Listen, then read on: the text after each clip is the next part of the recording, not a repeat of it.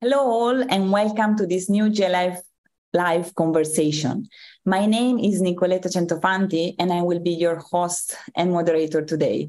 I'm the General Manager at the Luxembourg Sustainable Finance Initiative, the LSFI, which is a not-for-profit public-private partnership with the mission to raise awareness and help the financial sector transition, in particular focus in Luxembourg. I'm delighted to be here today and have the opportunity to discuss on how financial reporting standards can work together to achieve sustainable food systems with two great experts. Taking part in this discussion today, we are joined by David Craig. David is co-chair of the Task Force on Nature-Related Financial Disclosure, also known as TNFD. He has 30 years of experience in financial markets, data and technology, and sustainable markets. David is an executive fellow at London Business School Strategy Entrepreneurship Faculty and a member of the MAS ITAP, the Monetary Authority of Singapore International Advisory Panel, and also an advisory board of the Sustainable Markets Initiative, or SMI. He is also the founder of Natural Capital Technologies, providing news, information, and insights for investing in technologies harnessing natural capital to drive sustainability. We are also joined by Jindong Hua. Jindong was appointed as vice chair at the International Sustainability Standard Board, very well known as ISSB, in August 2022, and effectively started in his role on the 1st of October 2022. In his role, he has a special focus in overseeing the development and implementation of the ISSB's strategies to support and include stakeholders in emerging and developing economies, as well as small, medium-sized companies. Jindong brings a wealth of international finance and development expertise to the ISSB. He spent 11 years in senior leadership positions at the World Bank Group. First, as vice president and treasurer of the International Finance Corporation, the private sector arm of the group, for 8 years, and then 3 years as vice president and treasurer of the World Bank, the public sector arm of the group. Thank you both for joining us. Before we move into the discussion, I would like to hand over to you to briefly explain to our audience what respectively TNFD and ISSB are, their main objectives, and what investors should be ready for. David, would you like to start? Yes, thank you very much. And it's a real pleasure to be with you today. So very briefly, the Task Force for Nature-Related Financial Disclosures is a market-led task force. We have about 1,100 members. We have a core design team. And what we're doing is we're creating a risk management and disclosures framework to allow financial investors to make decisions based on nature-related risks and opportunities. In order to do that, the framework applies to corporates who are addressing nature-related risks and opportunities, assessing them through their location footprint, and disclosing information that is then investor-ready for investors to look at this information about where those risks, those impacts, those dependencies or opportunities might lie, and to use that information to effectively redirect financial flows away from those things that are harming nature and causing risks in the systems to what we call more nature-positive contributing action. So in a short, TNFD is a market-designed framework. We're not a standards body. We're market-led. We're an initiative to try and, if you like, simplify this nature-related financial and economic and business interface and use something that is adaptable and usable around the world for us to make investor-ready decisions on financial risks from nature. Thank you very much, David. Jindong, would you like to introduce us the ISSB? Indeed, Nicoletta. First of all, I would like to thank Luxembourg Sustainable Finance Initiative for this opportunity to share the work we are doing, and also happy to be on the same panel with David. David, I salute you and TNFD for the great pioneer work you are doing.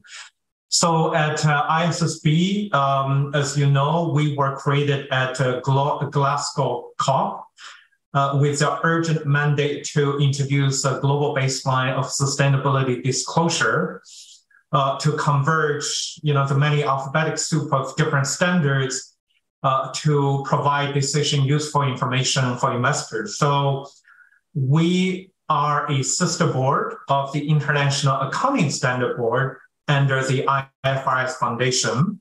And indeed, our job is really, if I can summarize in 4 objectives, is first to develop standards for global baseline of sustainability disclosure. And that would then hopefully meet the information needs of investors, what we call decision useful information. And of course, enable preparers or companies to provide comprehensive sustainability information to global capital markets. And finally, we also aim to facilitate interoperability with disclosures that are jurisdiction specific and or aim at broader stakeholder groups. So this is an exciting time as we just launched our first 2 standards. We can go into a bit of detail later on. So in a sense, the work just began because now we are working with regulators, policymakers, to see and to support mandatory and voluntary adoption of our standards in different jurisdictions all around the world, including, as you mentioned, a particular role I play in the Global South. Thank you very much. Thank you very much, both of you, for being with us today. So now it's really time to kick off our discussion. I would like to continue with Jingdong. So you mentioned that the 2 standards were recently launched. So, and you also mentioned that the objective, one of the first objectives is really to develop standards for a global baseline of sustainability disclosures. Can you please explain us a bit how these 2 recently released standards respond to this objective and why it is so important to reach this objective? So let me take a longer view. When I started my capital market career more than 30 years ago, the word ESG did not exist, right? So the past 3 decades were a time when investors gradually and increasingly realized that ESG or sustainability matter in financial decisions. And therefore, as time progresses, many different frameworks, standards, requirements have been created all over the world. Now we call it alphabetic soup. On one hand, they have been very positive in terms of enabling companies to start looking at and focus and disclose sustainability-related information. On the other hand, any intended consequence is that it actually confuses both investors and preparers because there are many different languages and dialects spoken in this space. So I think with the support of G20, G7, IOSCO, and the Financial Stability Board, there is an urgent need to converge that alphabetic soup into a global single language of sustainability disclosure. And that's why, the urgency based on investor needs made it possible for IFRS Foundation to create ISSB. So indeed, I think we are barely 2 years old, but now we, through intensive work and public consultation over the past 1.5 years, we have now launched our first 2 set of standards.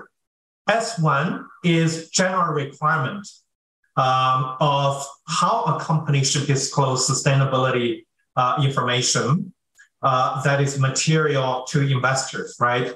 So if you think us as a new language, S1 is a grammar, it's a lexicon, the vocabulary of this language.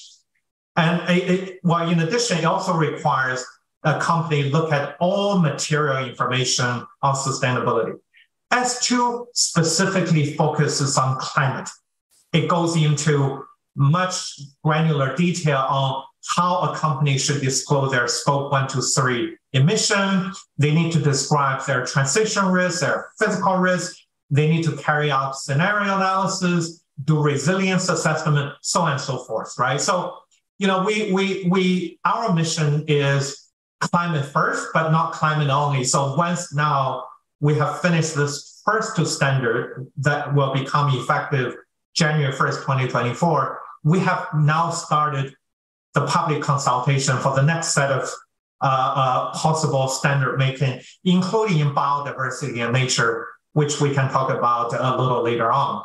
So indeed, I think the purpose of our standard is really to enhance the dialogue between preparers and investors, and to make global capital market more accountable, more transparent, more comparable, and therefore more efficient to enable global asset allocation done in an informed way. Thank you, Jin-Dong, for this comprehensive overview. David, you mentioned shortly already the role of the TNFD framework.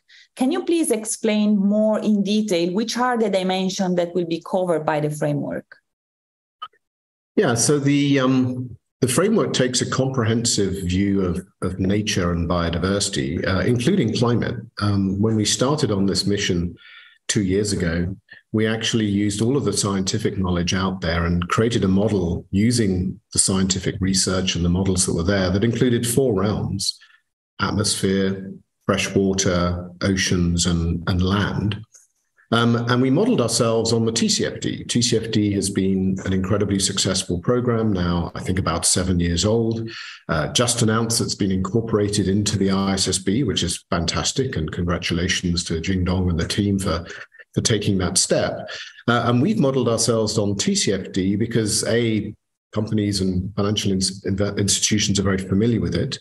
And B, we wanted to build upon climate, but incorporate in a holistic view of nature. So 4 realms of atmosphere, fresh water, oceans, and land, breaking down into specific biomes to allow companies and investors to really understand their business footprint and their portfolios, and exactly where are they interfacing with nature, and where do they have what we call dependencies on ecosystem services, like the provision of fresh water or pollination services to create food or materials, where they have impacts on nature, where they're either negatively or sometimes even positively impacting those ecosystem services or the state of nature, and how those translate into both risks to the business or the investment that you're making, or in fact, opportunities as well. So we talk about DERO, in effect, dependencies, impacts, risks, and opportunities, covering 4 complete realms of the natural planet. Now, we've built upon the TCFD. We reference, obviously, TCFD. Jin-Dong mentioned scope 1, 2, and 3, greenhouse gas emissions equivalents. We reference towards that, but build upon that a comprehensive view of nature. Because I think what we're all discovering in the business and finance world is we have to look at nature and climate together. Much of the physical risk that is happening to our planet and to impacting businesses and investors is actually taking place on the natural system.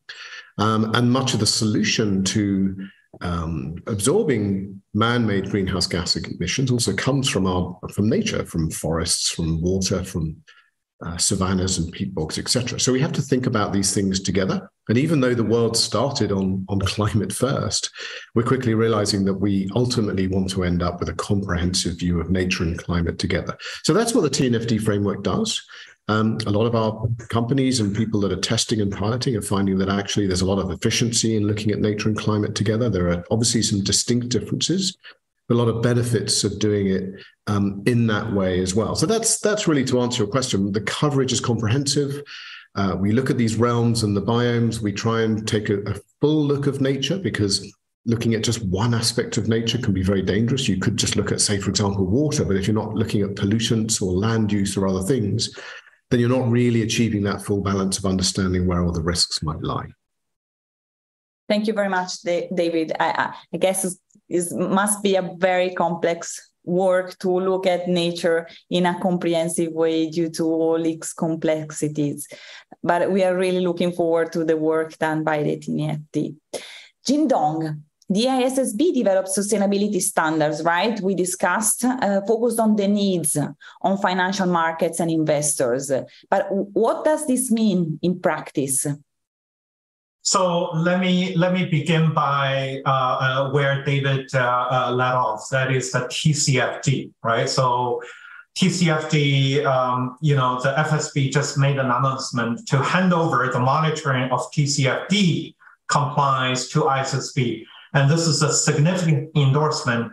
And I'm also very happy that the TNFD modeled on TCFD. So TCFD, and this is the information companies should pay attention to, that is TCFD as an architecture of the structure of disclosure has been embedded in the ISSB approach to sustainability disclosure. That is, for every material information related to sustainability, you need to look at it from a very organized fashion per TCFD. That is, you need to look at the governance, right? The board, how do you make decision? Do you have a committee, so on and so forth?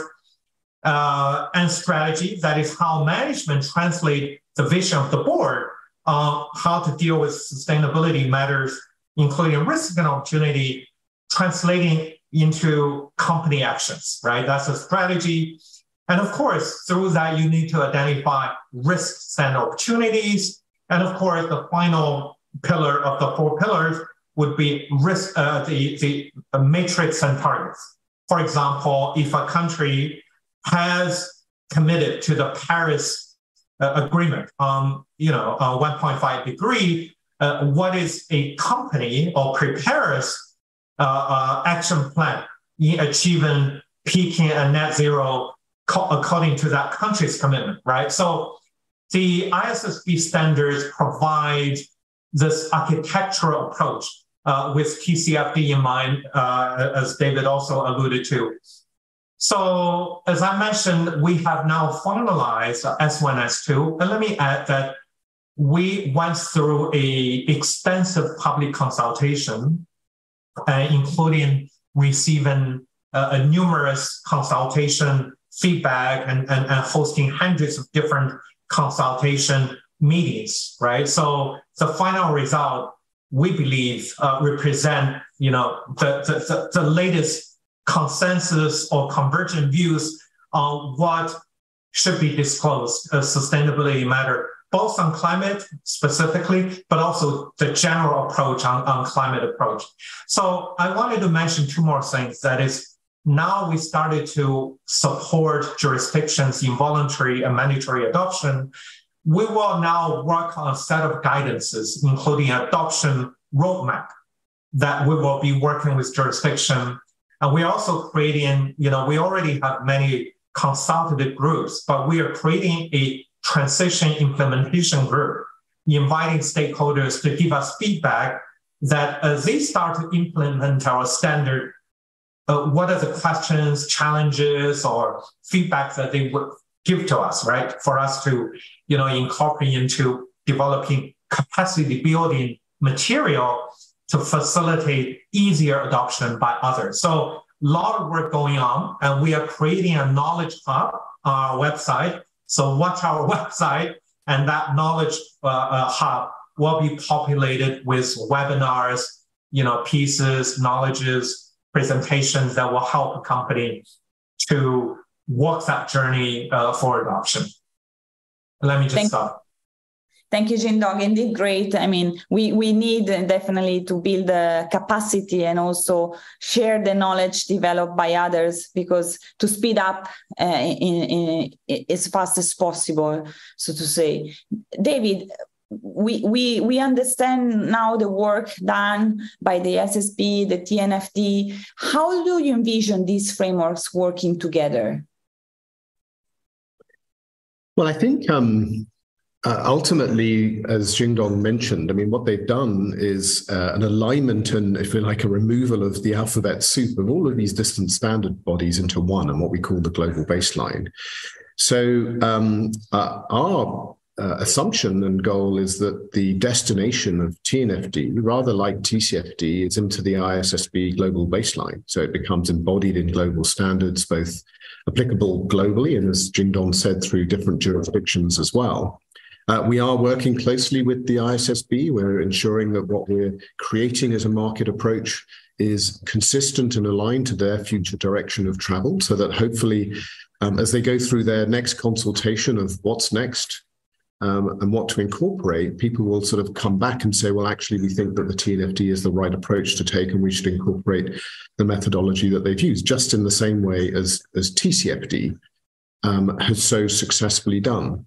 So we are working hard to align to what's called this global baseline, to make sure we use as much as possible similar language. And there is, as you heard from Jingdong, we're slightly ahead in terms of the timing, which is fine because we're pushing the barriers of understanding nature, and it's a complex topic, as you said, and there's lots of learning. But hopefully, as you heard from Jingdong, as they go through their consultation process and start looking at the next areas, they can then incorporate what the market wants, which is the incorporation of nature and climate together, to incorporate that inside the ISSB standards over time. So work in progress. The consultation process is happening. We're going through a major testing process. We have over 200 pilots happening around the world, in the north and in the south, where a lot of the really most precious natural assets actually lie, as well as consultation to make sure that what we're creating is not just reviewed, but also tested. And it's robust and it's practical, because nature can get very complicated. We've got to make sure that we create things that are reflecting that system complexity, but as practical and simple as possible, so that they can be implemented by investors, so they can understand where those risks lie, where those dependencies lie, and what are the right mitigation approaches to take them. So very much work in progress, but it's great news that our teams are working together so that we try and make this as practical and simple for the world's global financial markets as we possibly can. I love this work, practical and simple. That's what we all aim at. And that's also what we try to do at the Luxembourg Sustainable Finance Initiative. We try to simplify the complexity, which is not as simple as it seems, so to say. Jingdong, slightly changing subject, right? There are a variety of voluntary sustainability standards available today. I won't mention them all, but as far as I know, there are at least 20 standards available. How would you advise investors that are using them now that the ISSB standards are available? Yeah, so Nicoletta, before I go there, let me compliment what David said. As a matter of fact, he and I remember we're on the same panel at COP15. That's a good sign that we're collaborating. And of course, we have been focusing on climate as our priority, but now that standard is down in our consultations. David said, we definitely are referring to the great work they are doing in informing us. And of course, David, your team working with us, providing feedback and comments. So that is something we are doing. And similarly, let me say that our standards were not created out of vacuum, because a lot of pioneers have done work, whether it's TCFD, whether it's SASB, CDSB, which have all now been folded. And of course, the integrated reporting, they have now become a legacy part of our standards, right? So we did, in converging that alphabetic soup, already made effort to take the best out of existing voluntary standard. And let me also mention GRI, which is a multi-stakeholder standard that we also very much collaborating with, to make sure that we all serve jointly the same stakeholder, but we don't confuse, the users of our report, right? This is the interoperability part of the efforts that we are making with all these different standards. So what I would say is that in achieving that is, there is a journey that needs to be traveled. And that journey is because investors and companies feel the pain. I can tell you, Nicoletta, I heard one chief sustainability officer of a multinational company telling me globally, they have to prepare their reports under several hundred different sustainability requirements, right? You cannot view that as opportunity. That's a big burden.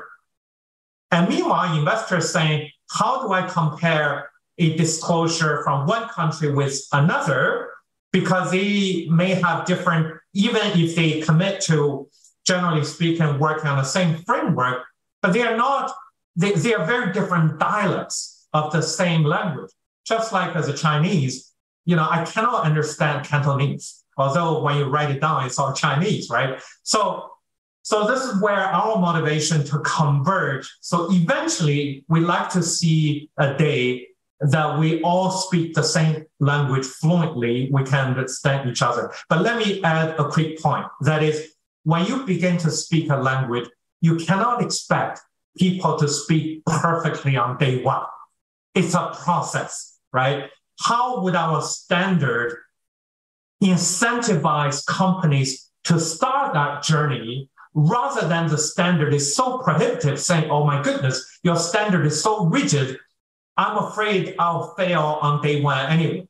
So this is why our standard has built-in recognition release to make sure you can start that journey with confidence. And over time, we will all converge and that people don't feel the need to speak many different dialects and they can drop all the other legacy standards and converge on the single one. So that's the journey we're traveling. So no need for perfection on day one. As a matter of fact, perfection is the enemy of the good, right? But one day, hopefully, we'll all get to that end point. But we need to start that journey somewhere. And this is where our standard high-quality global baseline with built-in flexibility to accommodate different stage of readiness by big company, smaller company, or from an advanced country to developing country, so on and so forth. So that's a message I like to send. Thank you, Jin-Dong. Indeed, we are in a journey and we need to converge somehow to this unique language. I have a similar question to you, David. How should investors use the TNFD if they are adhering to other standards? How would they fit together? Well, I think Jin-Dong said something, he took the phrase from me, which is, let's not let the perfect be the enemy of the good. We have to start somewhere. And we have to get going. What we've done is align to a very important agreement that was made in Montreal, in part of the Kunming-Montreal Agreement, the Global Biodiversity Framework, which has said by 2030, we will halt the destruction of the natural system and actually start a move to a more nature-positive world. Now, we've only got 7 harvests left before 2030. 7 harvests are left. So we cannot be perfect. We've got to start somewhere. And the one thing that GBF did was it almost highlighted and prioritized the things that we can start the first. It talked about stopping land use change and water use change. Well, one of our most important metrics we therefore have in the TNFD is the amount of land use change that's happening in your business system or your portfolio. We then look at resource use, we then look at pollution, and then we point to climate. So we've tried to keep this simple, aligning to that global biodiversity framework and that agreement that will ultimately get us to a nature positive world, and used a lot of the existing standards and information that was already out there. Jin-Dong mentioned SASB, CDP, PRI. There are certain aspects of nature that have been measured for many years. We reuse that measurement techniques. We don't reinvent the wheel. So that's how we've done that. We've actually taken the very complex world of natural ecosystems and boiled it down really to 14 metrics. That is under final review at the moment. We've closed our feedback. We are launching on the 18th of September. We think that we'll stay around the same number to try and make sure that this is practical and to reflect the standards that are already out there, but not create a whole lot more. And I think there's a really important philosophy here, which is disclosures are means to an end. What's really important is risk management. Understanding my interface and my dependencies and my risks on nature is the most important thing. Disclosures give comparability and accountability, but we shouldn't overestimate what they do. Sometimes these regimes create thousands of disclosures thinking that if you disclose everything, everything will be transparent and perfect information will be there. It's just not true. It doesn't work like that. What's really important and what our members say to us is that when we're a financial investor, we want to understand that the companies, the funds, or the investments that we're making, they have a good understanding of the nature risks and climate risks and they're mitigating them. That's what the disclosures are designed to help do, and not to try and create a massive amount of information that, frankly, no one will read and will not be intelligible. So it's being practical, get going, simplifying it down, using the scientific and existing standards, but emphasizing that we don't have a lot of time, and the faster that we can actually get a common language, as Jingdong said, we've got to get people to learn this language. It's not going to be perfect from the start, the better. Fully agree. I couldn't agree more. I would like to continue the discussion on speaking a bit about risks. So you both have mentioned, like, these standards help flagging financial risks, but we also have mentioned that robust standards for sustainability disclosure could also help highlight opportunities for investors. Would you agree? How might this look?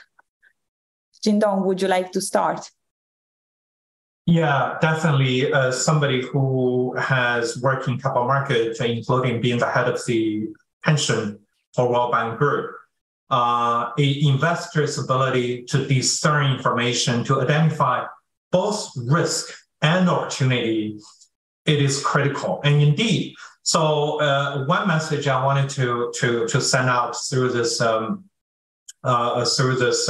session, Nicoletta, is that the ISSB standards are not a tick the box kind of, okay, I've done it, and therefore, I can. It is really helping a company to look at its business model, its relationship with its society, economy, natural environment in a holistic way, to identify sustainability-related opportunity, risk, management strategy, action plan, so on and so forth, right? So this more comprehensive view of a company's, company's financial future through a sustainability lens, hopefully will enhance a company's ability to make correct business decision, and that disclosure will then give investors a richer set of information for them to discern both risk and opportunity, right? So take one factor, for example, transition risk. That is how a company would cope, not only cope, but proactively manage the transition risk in their, to comply with their country's Paris-aligned commitment or other commitment.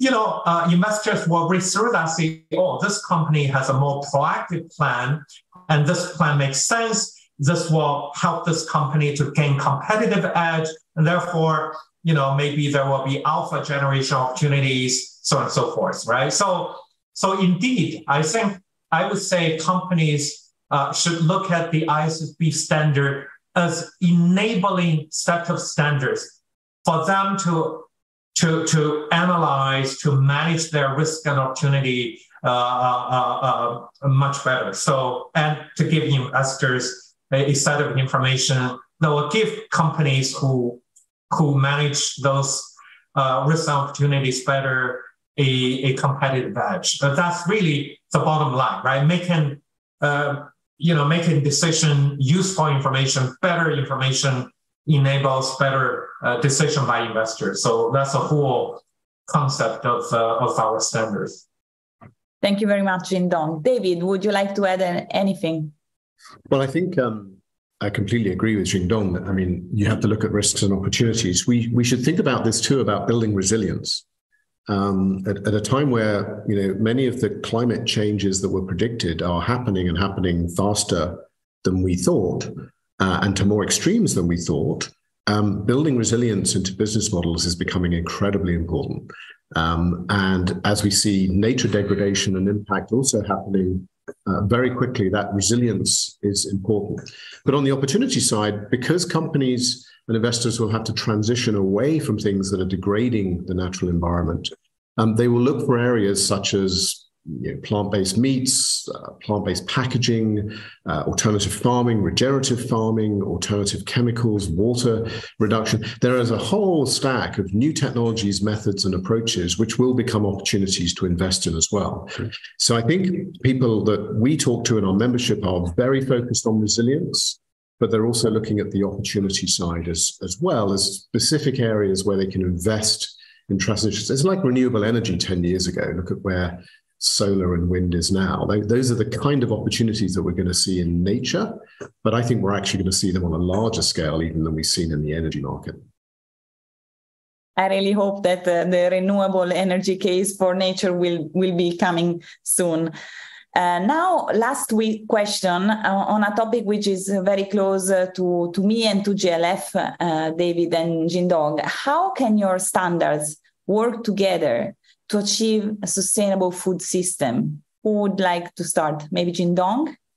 Nicoletta, I actually led the first sustainable bond at the World Bank addressing the urgent need to reduce food loss and waste. And through that, I learned that food loss and waste is actually the third largest source of carbon emission after energy and transport.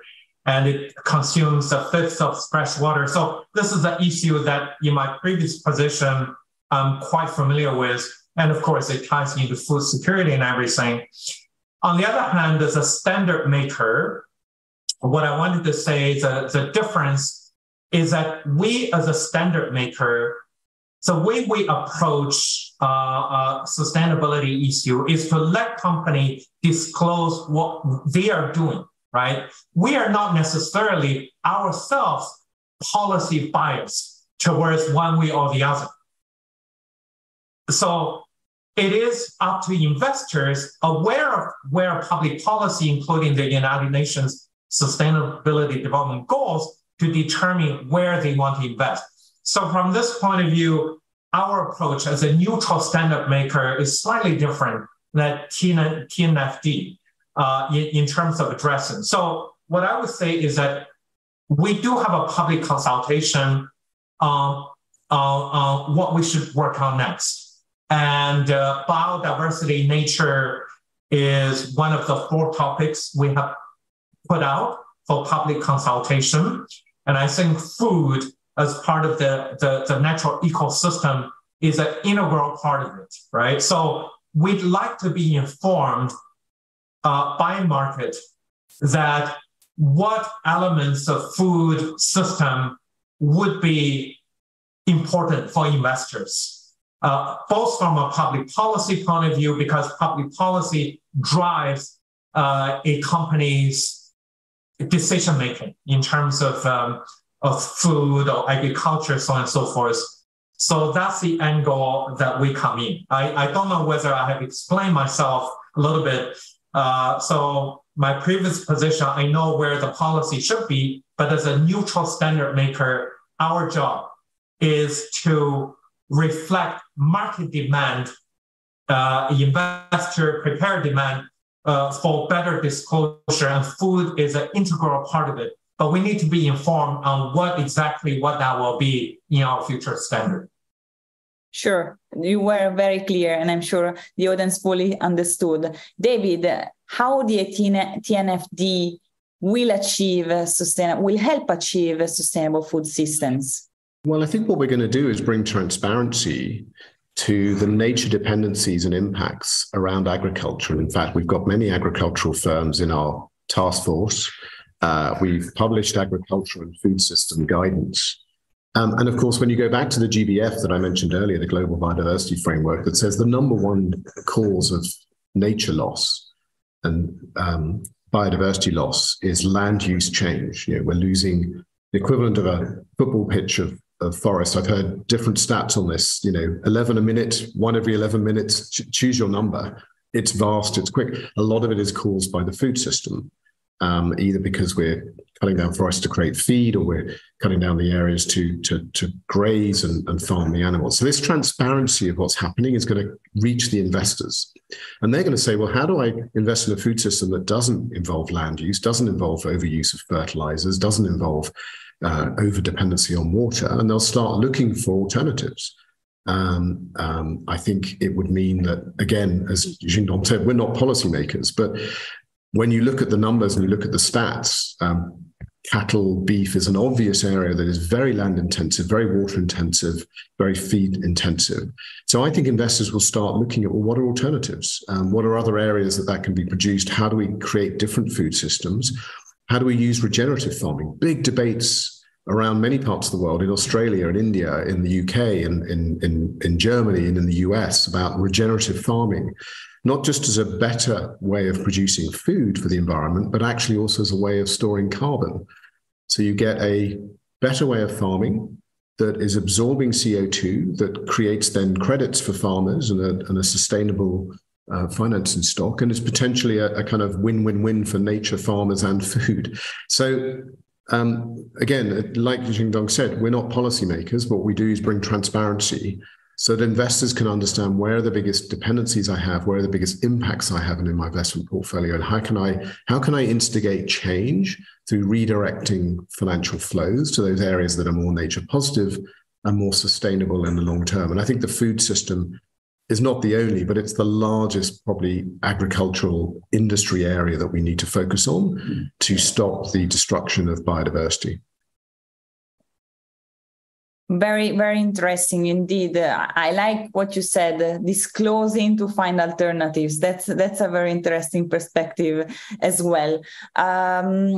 Well, I would like now to wrap up and maybe see whether you have any final call or comments or remarks for our audience. David, would you like to start? Well, my final comment is, hopefully you've heard from the two of us today how we're moving in this direction. And I'd re-emphasize Jingdong's point that we have to get going. We can't let the perfect be the enemy of the good. We have enormous amounts to learn. We shouldn't pretend we know everything. But the best way to learn is try. And actually, by our launch of the TNFD in September and by the pilots that are happening, we hope to see the market starting to adopt, starting to use, so that by the time that we then reach the next phase of the ISSB's standards, which we're very excited about, we can incorporate what the market has developed and tested from the world of nature and have an integrated nature and climate approach. Thank you, David. Jingdong, your final remarks. Yeah, I agree with David with the message that let's get going first and let's start learning this new global single language of sustainability disclosure. We will be working with government regulators, stakeholders to support the early voluntary and mandatory implementation of S1, S2 on one hand, and of course by providing capacity building, and on the other, with an eye on the future, requesting active contribution to the public consultation to shape our future standard making. So looking forward to exciting times ahead. Indeed. Well, I really appreciate the discussion. So for sure we are on a journey, but I'm seeing a lot of progress, and both the work that the organization are doing are helping interoperability, convergence, simplicity, practicality. As you said, I really like the metaphor. We are aiming at a single language that is fundamental for then having investors achieve sustainable development goals and the Paris Agreement goals. Thank you both, David and Jingdong, for joining us and for sharing your valuable expertise. Thank you to the audience who have joined us in this discussion. And of course, a big thank you to GLF for hosting us. Thank you again, and I wish you all a great day. Thank you. Thank you. Thank you very much.